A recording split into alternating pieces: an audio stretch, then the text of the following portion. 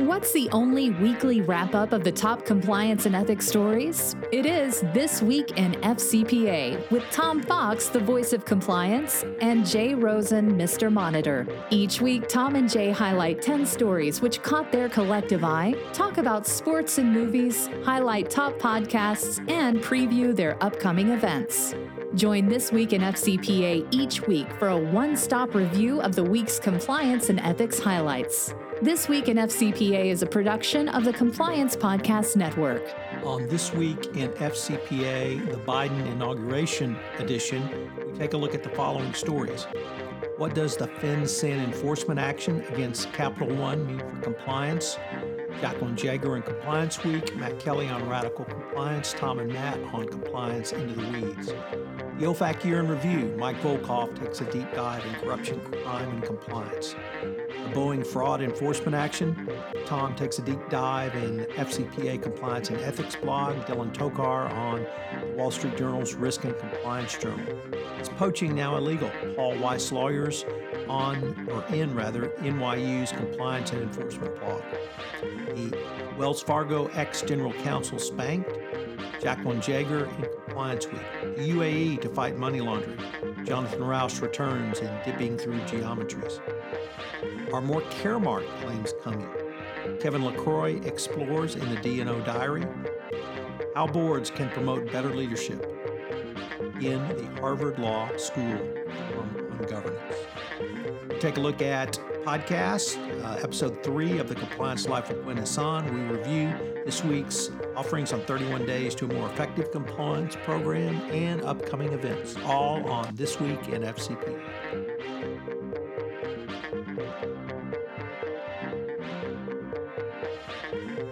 This is Tom Fox, the voice of compliance, back again with Mr. Monitor himself, Jay Rosen, for our live stream version of This Week in FCPA. Jay, as we move from the worst and most corrupt president of all time to the Biden administration, and you and Rebecca celebrated a very important event in your daughter's life, which I hope you'll tell us about. We're back to look at some of the week's top compliance and ethics stories. So you want to tell us a little bit about the big celebration this weekend at Jay Rosen? Sure. Thanks, Tom. This past weekend, my twin daughters, Michaela and Millie, had their Benot mitzvah. Benot means plural of B'nai, which is one.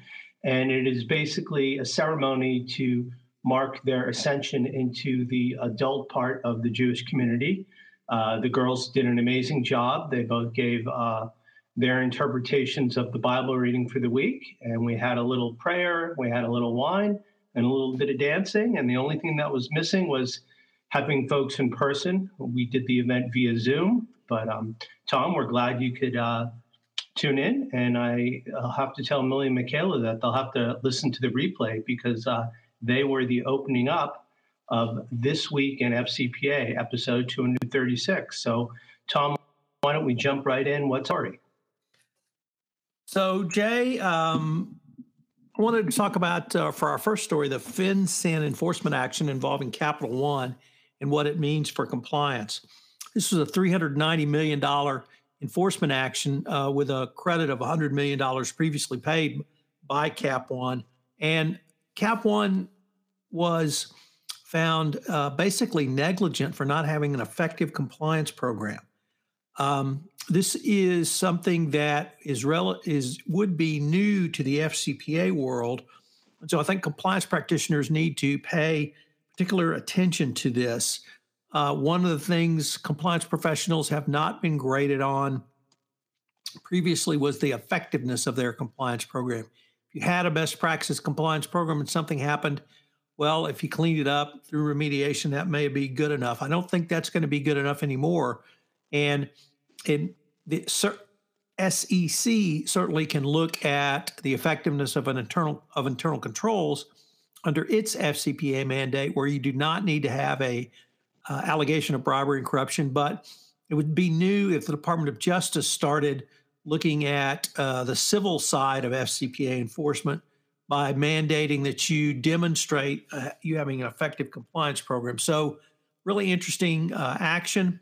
I wrote about it Matt Kelly and I talked about it on Radical Compliance, and Jacqueline Jaeger wrote about it in Compliance Week. So we, of course, have linked to these, and check it out in the show notes. Thanks, Tom. Next up, we have something from our good friend Mike Volkov.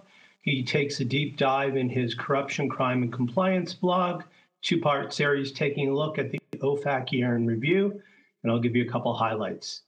In the face of the pandemic challenges, OFAC enforcement almost across the board continued, with some significant expectations relating to individual criminal enforcement. Despite the challenges facing OFAC during the pandemic and the strain on resources, OFAC continued its dogged commitment to sanctions enforcement.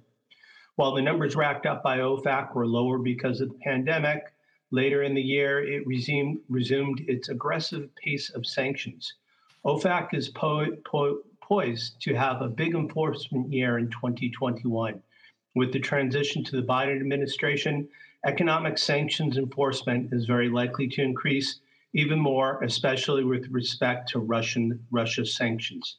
The OFAC enforcement headline is very clear, much more to come. Here are the numbers for 2020. OFAC reported 16 enforcement actions with a total of 24 million in penalties.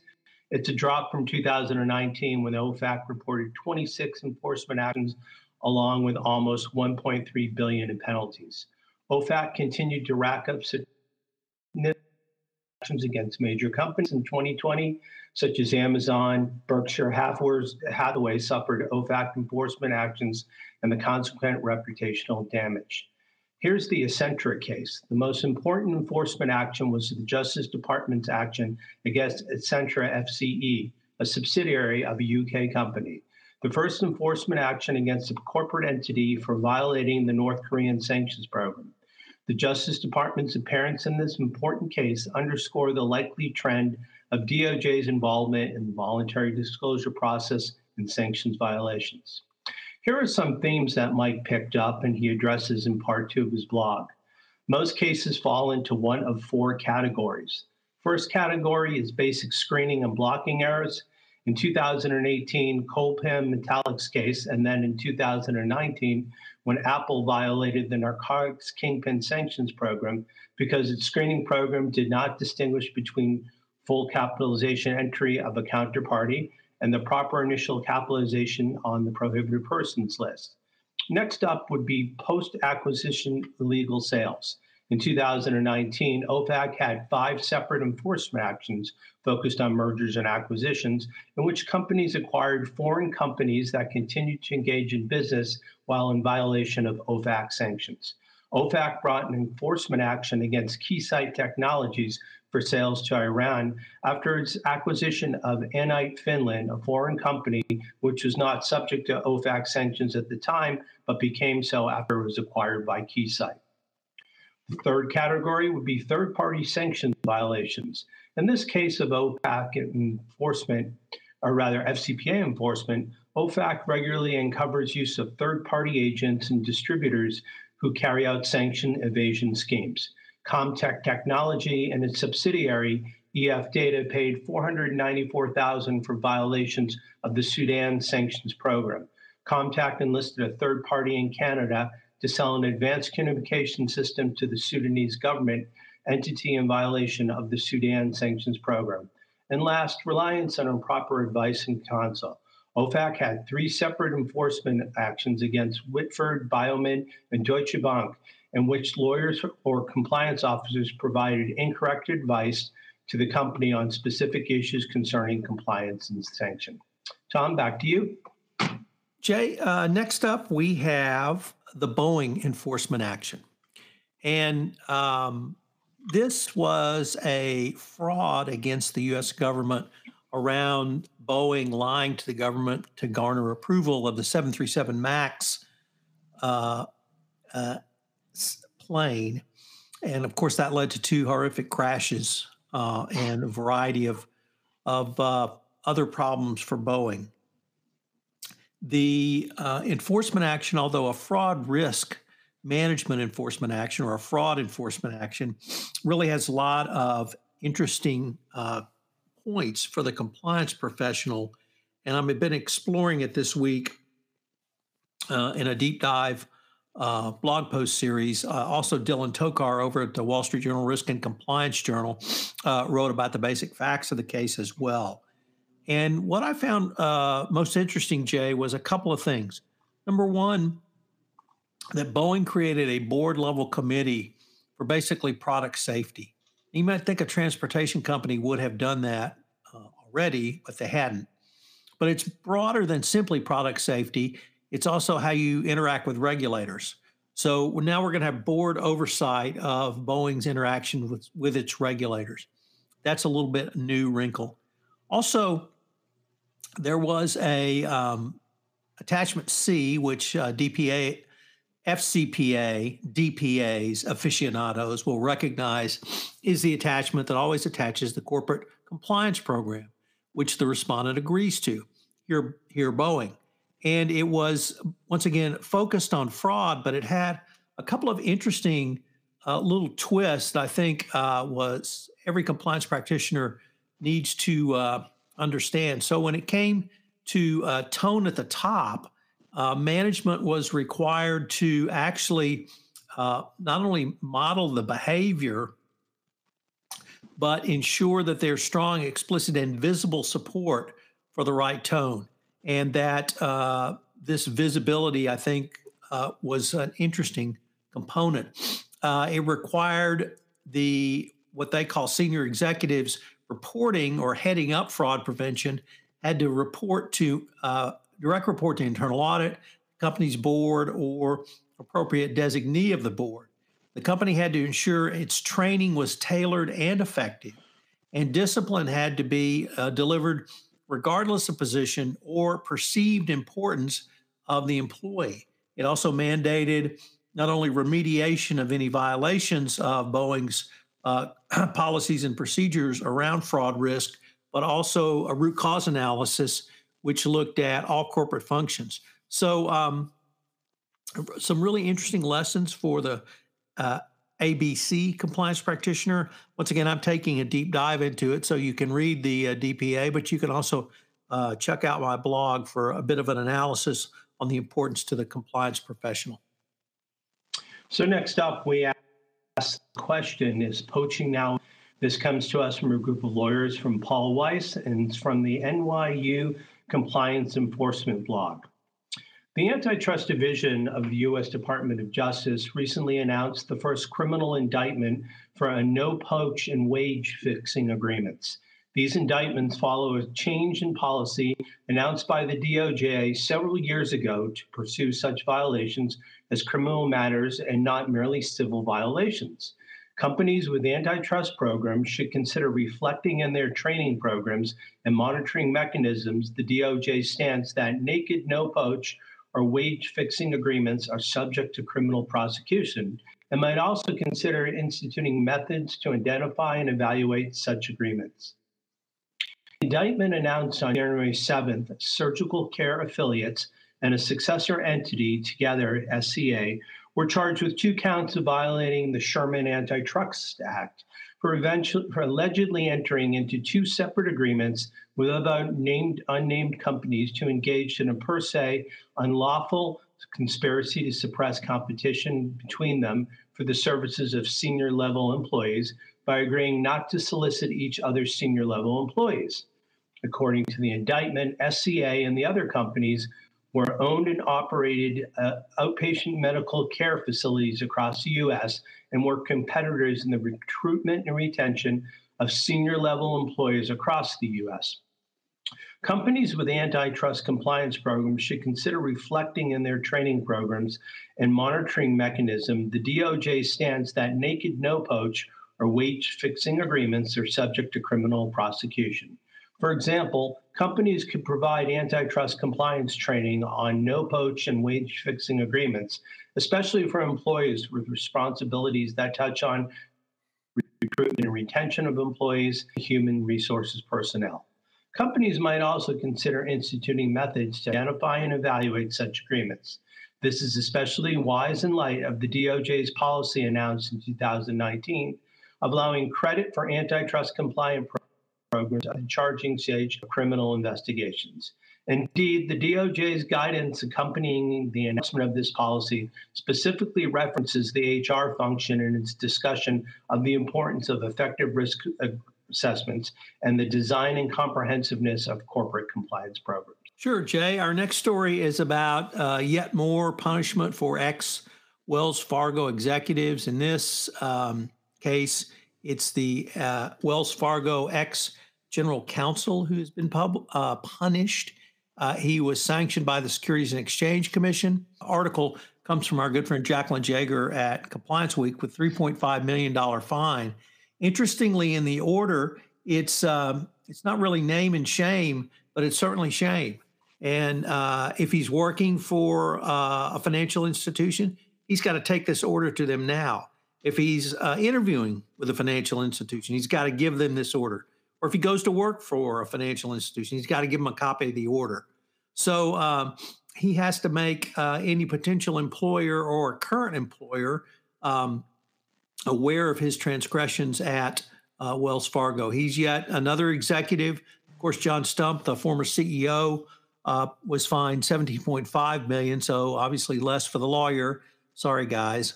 But Carrie Toadstadt is still fighting any charges, civil or criminal, against her. But one more factoid around the corruption and abysmal culture at Wells Fargo under the tenure of John Stump, where 8 was great. All right. Well, next up, we've got a story from our good friend John Rush in his always interesting Dipping Through Geometry's blog site. Today, John's going to give us an update on how the UAE, United Arab Emirates, and their continuing money laundering fight. The Arab Emirates take steps to counter money laundering. Over the past year, the UAE has been the focus of sustained public criticism for failure to adopt and implement effective anti-money laundering measures. In April of last year, the Financial Action Task Force issued a mutual evaluation report that acknowledged significant improvements that the UAE had made to its anti-money laundering and counter-terrorist financing system in recent years, but they also noted that the risk of criminals being able to misuse legal persons in the UAE for ML and TF remains high. More recently, the United Kingdom's Treasury and Home Office issued a national risk assessment on money laundering and terrorist financing that described the UAE as, quote, an attractive location for those who also wish to launder the proceeds of crime from abroad, overwhelmingly foreign nationals using the UAE systems rather than the Emirati nationals themselves, close quote. In face of these criticisms, in the last 4 months, the UAE has undertaken additional steps to improve its AML-CFT regime. First, on September 25th of last year, the UAE central bank stated that to mitigate the risk of financial crimes, banks are urged to put more efforts towards combating money laundering and financing of terrorism. Second, the UAE Ministry of Economy announced the development of a strategic plan to support efforts to combat money laundering practices within the UAE, as well as the establishment of anti-money laundering departments within the ministry. Third, the UAE Minister of Justice issued a series of ministerial resolutions to set up federal courts in 4 emirates to handle money laundering cases. And finally, fourth, the Minister of Justice also announced that 200 law firms in the UAE had failed to comply with AML procedures and were suspended for practicing for a month. These suspensions were to be lifted once the firms fulfill their obligations. These measures in total indicate that the UAE appears to be making genuine efforts to improve its anti-money laundering systems, and the country will need to sustain that commitment in the coming year to continue to bring the system back to its maturity. So, Jay, our next story involves Caremark, and Kevin LaCroix on the always great D&O Diary asks, are more Caremark claims coming? And Caremark is the standard by which a company must have a compliance program and the board's obligation around that compliance program. Kevin goes through really the last 4 cases which dealt with Caremark, and he finds that there's an expanding obligation under Caremark. And if you follow these 4 cases, you're well aware of them. But boards now have an affirmative duty to oversee compliance programs. And this is something that really every compliance practitioner needs to counsel his board on, that they have a role, not just learning about anti-corruption or anti-bribery or the FCPA, but they actually have to oversee the compliance program. And it's getting closer to the requirement that the board have a formal compliance committee. We're not quite there yet, but we're almost there, something I've been advocating for quite some time. And Jay, if you'll think back to my remarks in the Boeing settlement, where Boeing now has a product safety board committee, because that's viewed as high risk to Boeing.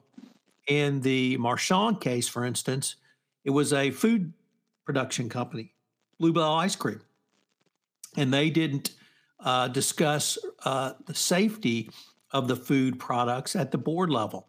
And the Delaware Supreme Court was fairly aghast at that their highest risk as a food product company was food safety, and they weren't even discussing that.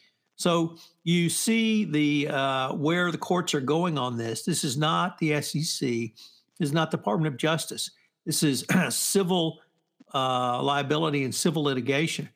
One of the things that Kevin points out is that one of the reasons that these suits are having more success is there's a specific procedure in Delaware code that allows shareholders to do basically pre-suit discovery to determine if there is a viable or justiciable claim. And this has led to companies having to produce a lot of documents when there's no lawsuit, which of course gives the plaintiffs more information. So this is, I think, something that's the growing trend. Every board needs to be aware of it. Every compliance professional needs to be aware of it. And as we move forward, I think there's going to be a lot more need for compliance professionals on every board of directors. Thanks, Tom. In our last article, we asked the question, are you an introverted compliance professional?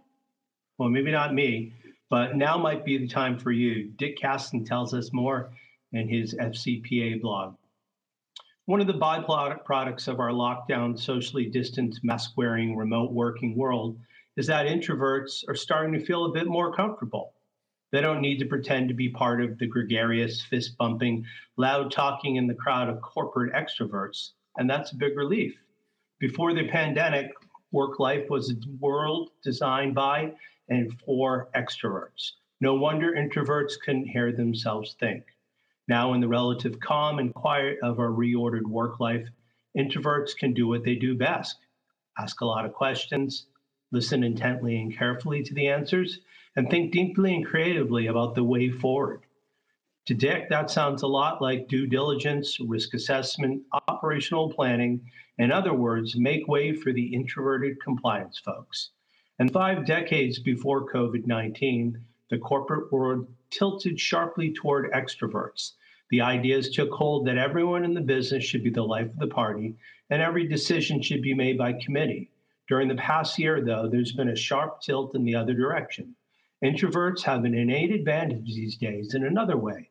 They tend to like technology and handle it well. Others who have benefited from remote work are people with learning disabilities.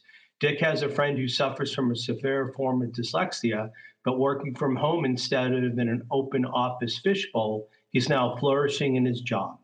He has more confidence in his professional ability than ever, and he's cheerful instead of defeated. Now, Dick is not saying that the pandemic is a good thing. That's ridiculous.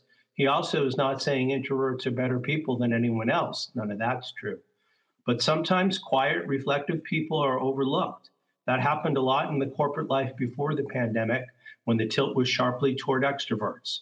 It's a different world now, and introverts, including introverted compliance officers, can quietly welcome this particular change.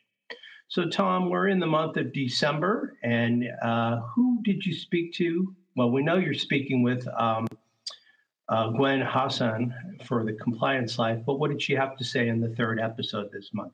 I'm very sorry to tell you that we are not in the month of December. You've lost a month Oh, in the month no. of January. And in fact, we just had the inauguration on January 20 of Joe Biden as president of the United States. So I don't know if you've been pulling a Rip Van Winkle, or I hope you didn't miss the holiday season on behalf of your family, but we're actually in the month of January. Okay. At that point aside, yes, I have Gwen Hassan this week on The Compliance Life. And Gwen, I love these because you find out so much about people you didn't know. Well, Gwen had actually lived overseas, and she is incredibly culturally curious. She's interested about other cultures. She's interested to see what they have to say, what they think. And she really expanded on that to a compliance officer, in her view, has to be culturally curious. And so it was a very interesting, she explored various parameters of that and talked about how her cultural curiosity and her full curiosity really, in her mind, helped her in her compliance journey. So it was really interesting. I just love these series. You find out these things about people that you really never knew before. So, Tom, I heard it's the month of January. Is that true? It is. Well, why don't you tell us about what happened this week on 31 Days to a More Effective Compliance Program? Well, Jay, I'm doing literally 31 consecutive business days to a more effective compliance program. And over the past week, on January 16th, I looked at the third-party risk management process. On January 17th, managing your third parties. On January 18th, levels of due diligence, where I was able to talk about an interview of one of our good friends, Candace Tao, on the levels of due diligence. On January 19th, I was able to. Now you're doing it too. Yeah, you gave it to me. The investigation protocol, day 20, the inaugural day. We looked at how do you respond to investigative findings? In other words, how do you remediate? Then on the 21st, we looked at continuous improvement. And on the 22nd, we concluded the week with internal reporting. Next week will be my final week on 31 Days to a More Effective Compliance Program. I've run this series now for the end of next week. It'll be 14 months. So we're going to have a special week next week with a special announcement. So I hope you will check out the series through January 31, 2021. Great. So Tom has a couple webinars he'd like to invite you to. On January 27th, please join K2 Integrity to hear Olivia Allison and Joanne Taylor discuss the latest EU regulatory developments in whistleblowing programs and investigations. Information and registrations are, of course, in the show note. And Compliance Week is accepting nominations for its Excellence in Compliance Award. And there's a link on the show notes to submit your nominees. In case you'd like to reach Tom, he is the compliance evangelist, and he can be reached at tfoxlaw.com. And as you know, even though I still think this is Jay Rosen, Mr. Monitor, and I can be reached at jrosen@affiliatedmonitors.com. On behalf of Tom Fox and myself, Jay Rosen, we'd like to thank you for joining us for this week in FCPA episode 236 for the week ending January 22nd, 2001, the Biden inauguration edition. We're glad you can join us. And next week, we will look forward to joining you again. And in the interim, please stay safe and healthy, and we'll talk to you soon. This is Tom Fox again. Thank you for listening to This Week in FCPA. So Jay and I will probably take this format into 2021 for the rest of the year. We're also doing this on Compliance Into the Weeds with Matt Kelly, and we're going to extend it to the Everything Compliance Gang. So get ready for some great video podcast in 2021, all courtesy of the Compliance Podcast Network. We've linked to all of the articles in the show notes, so please check them out. I know you will find them very interesting and useful going forward. As I mentioned, This Week in FCPA is a production of the Compliance Podcast Network and a proud member of C-Suite Radio. Thanks so much for listening.